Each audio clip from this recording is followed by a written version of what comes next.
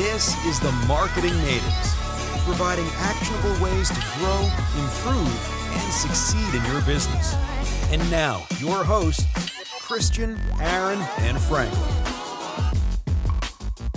Hello and welcome to episode 14 of the Marketing Natives. Today we are going to talk about why a photographer must find their niche. We're really going to just break down some points and hopefully convince you guys, or at least give you some reasoning to stop being a generalist when you're a photographer. And we have Franklin here, who is actually a photographer. Yes, and I'm so happy to be talking about this because I guess you can say a personal encounter with someone that was telling me that I need to try to shoot everything and not bottleneck myself. So you're saying you've had this experience firsthand? Yes. So you were the photographer who would just take everything and anything. Right. Okay.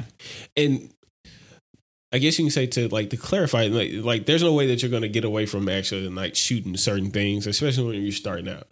If you are shooting, if you want to shoot weddings, but like someone asks you to come and shoot like a birthday party and you know that you need to pay the bills, I'm sorry, sir, but you need to get up and like get geared up for cake and ice cream and screaming babies and very, very high strung mothers that are like ready for the day to be over with whenever it comes to that birthday party because you have to pay the bills.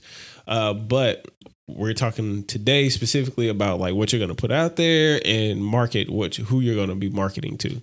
Yeah. Obviously, there's benefits of trying new things, new styles of photography.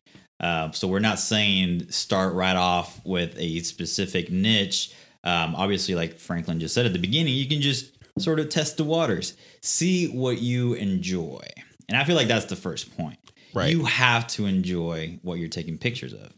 You know, some people like to take pictures of newborn babies. Some people like to take pictures of weddings, landscapes. I mean, there's a ton of niches inside of photography. Yeah, and some people even like to take pictures of like cats and dogs and gerbils and like you're laughing, but like some people have like made a career out of taking pictures out of action figures and like putting them in like creative different like arrangements. Like there are a plethora of things that you can do. Absolutely. And that's all great while you're starting out. But I think that's like the major thing is that the barrier of entry is really, really low. Like Christian and I are not photographers, but we could go grab a camera and walk around and say, hey, we are now photographers. We'll go do these jobs really cheap and we'll classify ourselves as photographers for whatever. So there's a ton of people who pick up a camera and say, I'm a photographer. So that's one reason why just being a generalist is you kind of even yourself out with pretty much everybody else. Mm-hmm. Exactly.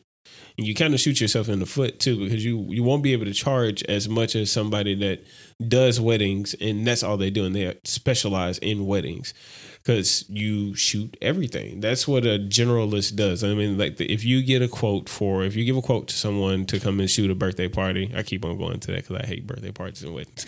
But if you are shooting birthday parties and weddings, they're still classified as events. So you won't be able to charge with what someone that specifically shoots weddings, which sometimes can range from anywhere between $2,000, sometimes on up to like $5,000 and $6,000, specifically because that's what they do on a constant basis. They specifically shoot weddings.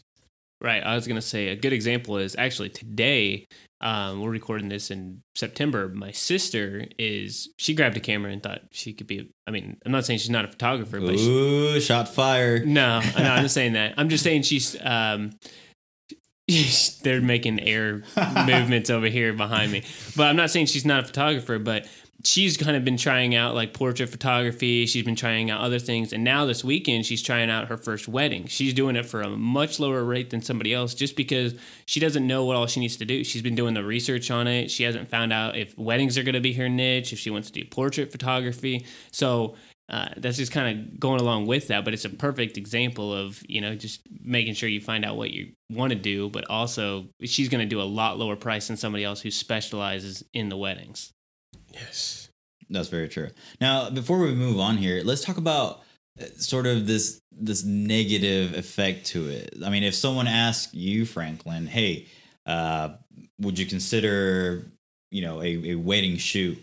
It's okay to say no to that person. Yes. At the same time, it's negative because you don't want to feel like you're saying no to a potential client. Right. But at the same time, if it's something that you just don't enjoy, you shouldn't do it. You shouldn't do it, especially if you have the ability to do it. And specifically, why you shouldn't do it is because if you are, which is one of my points, if you're one of those people that if you're shooting, you're going to be shooting and you're going to be practicing whenever you're shooting that specific niche. And one, it'll take away time that you could be putting energy into actually shooting or finding a client that you want to be shooting. Continuing to, I guess you can say, putting energy into trying to dissect that specific niche of photography that you want to be shooting is where you need to be. And if you want to shoot high school portraits for high school graduates or even college graduates, you should spend your time perfecting your skill level at actually shooting portraits specifically, because then you can niche down to where you want to market that particular type of portrait industry. But weddings, I can talk all day about that because it's just that's a different ballpark. So if you want to actually get into shooting weddings, then you should dive into all you're going to shoot is weddings, are weddings. Now, speaking about advertising,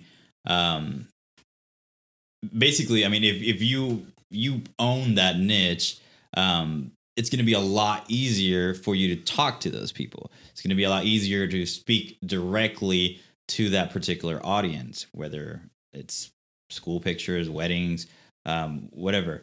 But it's going to be a lot easier just to get those qualified leads online. Right. I think something here is that when you talk specifically to, so we run some ads and say we're running something for newborn mothers. You could do an ad where it says just had your newborn. How are you going to capture the moment? That ad is so specific to those newborn mothers, and you could target those people versus, are you looking for a photography this weekend or portraits this weekend, family portraits this weekend? That's a lot harder to market to than it is something very specific. Especially online, you can target very specifically to people who just got engaged. So the wedding industry, you could go after that and say, hey, you got engaged. Now the biggest thing is, planning to capture those moments or whatever. But it's just niching it down and talking specifically to them. And you'll practice getting better at talking directly to them versus just general photography where you may not hit as much. You're throwing, it's kind of like a shotgun approach versus a pistol or a rifle approach. Mm-hmm. Yeah, go ahead. And we actually know a photographer who, I think she started with family photography, and then she's now trying to switch to more corporate headshots. So even if you find your niche and you work on your niche for so many years, that doesn't mean that that's in stone. You can definitely venture out and try new things, even after the fact that you think you've found your niche. It's good. I mean, sometimes it gets too easy for you, maybe, right, or you just don't feel the creative juices flowing into you anymore. Yeah, and that was one of the reasons why she said that she wanted to switch to the corporate side, because she felt like picking up her camera and going and shooting the family was basically drinking water. Just put the cup under the sink and just pour and drink. Mm-hmm. It was just that simple. So now she feels like she's being challenged to do it. Another thing that I would actually like to add to why it's so important to find your specific lane, niche, or whatever you want to call it, whenever you're shooting, is because your presentation is everything. Now, you might have a website where you're on your website, you might show that you are well versed in photography. You know what you're doing. It gives your client the ability to know that, okay, I know this guy shoots portraits, but maybe I can get him to come and shoot my wedding. Maybe I'll reach out to him to get a quote. But if you want to shoot portraits, make sure that every social platform that you are on, make sure that that's where you're showing your portrait work. If you're putting them on Pinterest, if you're putting them on Instagram, if you're putting them on Facebook, don't post weddings if you don't want to like shoot weddings or let people know that you are actually shooting weddings. Give the people that want you to shoot that the ability to reach out to you. But if you want to make sure that people know and understand that that's not the lane that you're trying to go in, make sure that you don't give off false, I guess you can say a false perception that that's what you're shooting. Just because you shot it doesn't mean that you have to show people that you shot it. Yeah, exactly. And I feel like a lot of photographers also do, once you find your niche, then make it part of your logo, say Franklin Williams and then wedding photographer because you love weddings.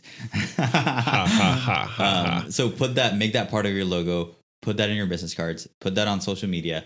Just make it very apparent that you are a wedding photographer. Right. I was going to say, I think that's the branding aspect of it. So, for example, another photographer, which we'll list these photographers in the show notes, but like for Fred from Fred Shots up here in McKinney, he's just calls himself the headshot photographer. He does other photography for other things, but he just brands himself as Fred Shots Photography and does headshots, and that's specifically it. People go to him for that. And then they ask him, like Franklin said, questions for other things like, hey, can you do videos and pictures for other things? He's like, sure, but I'm the headshot photography guy. Exactly. And I've always loved his name because his name is Fred and it goes with shots, like headshots, Fred Shots.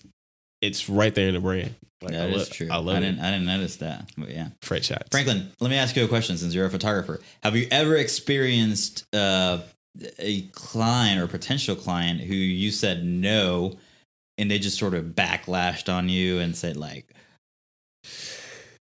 nope. Thank God. Sorry. I apologize, Aaron, because Aaron's actually listening to the playback while I didn't mean to like blow your eardrum, but no, I haven't, because I very rarely ever tell a client like, no, I can't do it. I'll tell them, give them different options. I'm like, hey, I don't do that, but I can do this.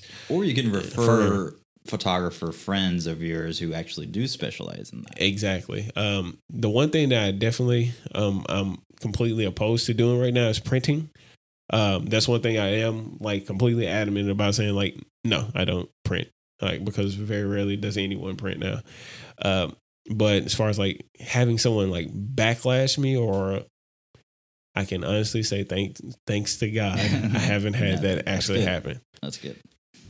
One last thing to put on here, I guess, is that if you start doing a bunch of things, again, being a generalist, you may not enjoy it. So the money is not necessarily going to drive you. So if you do the job and you don't do it as well as what you potentially could be, say, for example, Franklin does a wedding, but he's just kind of like, dang, this is another paycheck, instead of passionately trying to grab the best images and everything, and he doesn't put out his best work.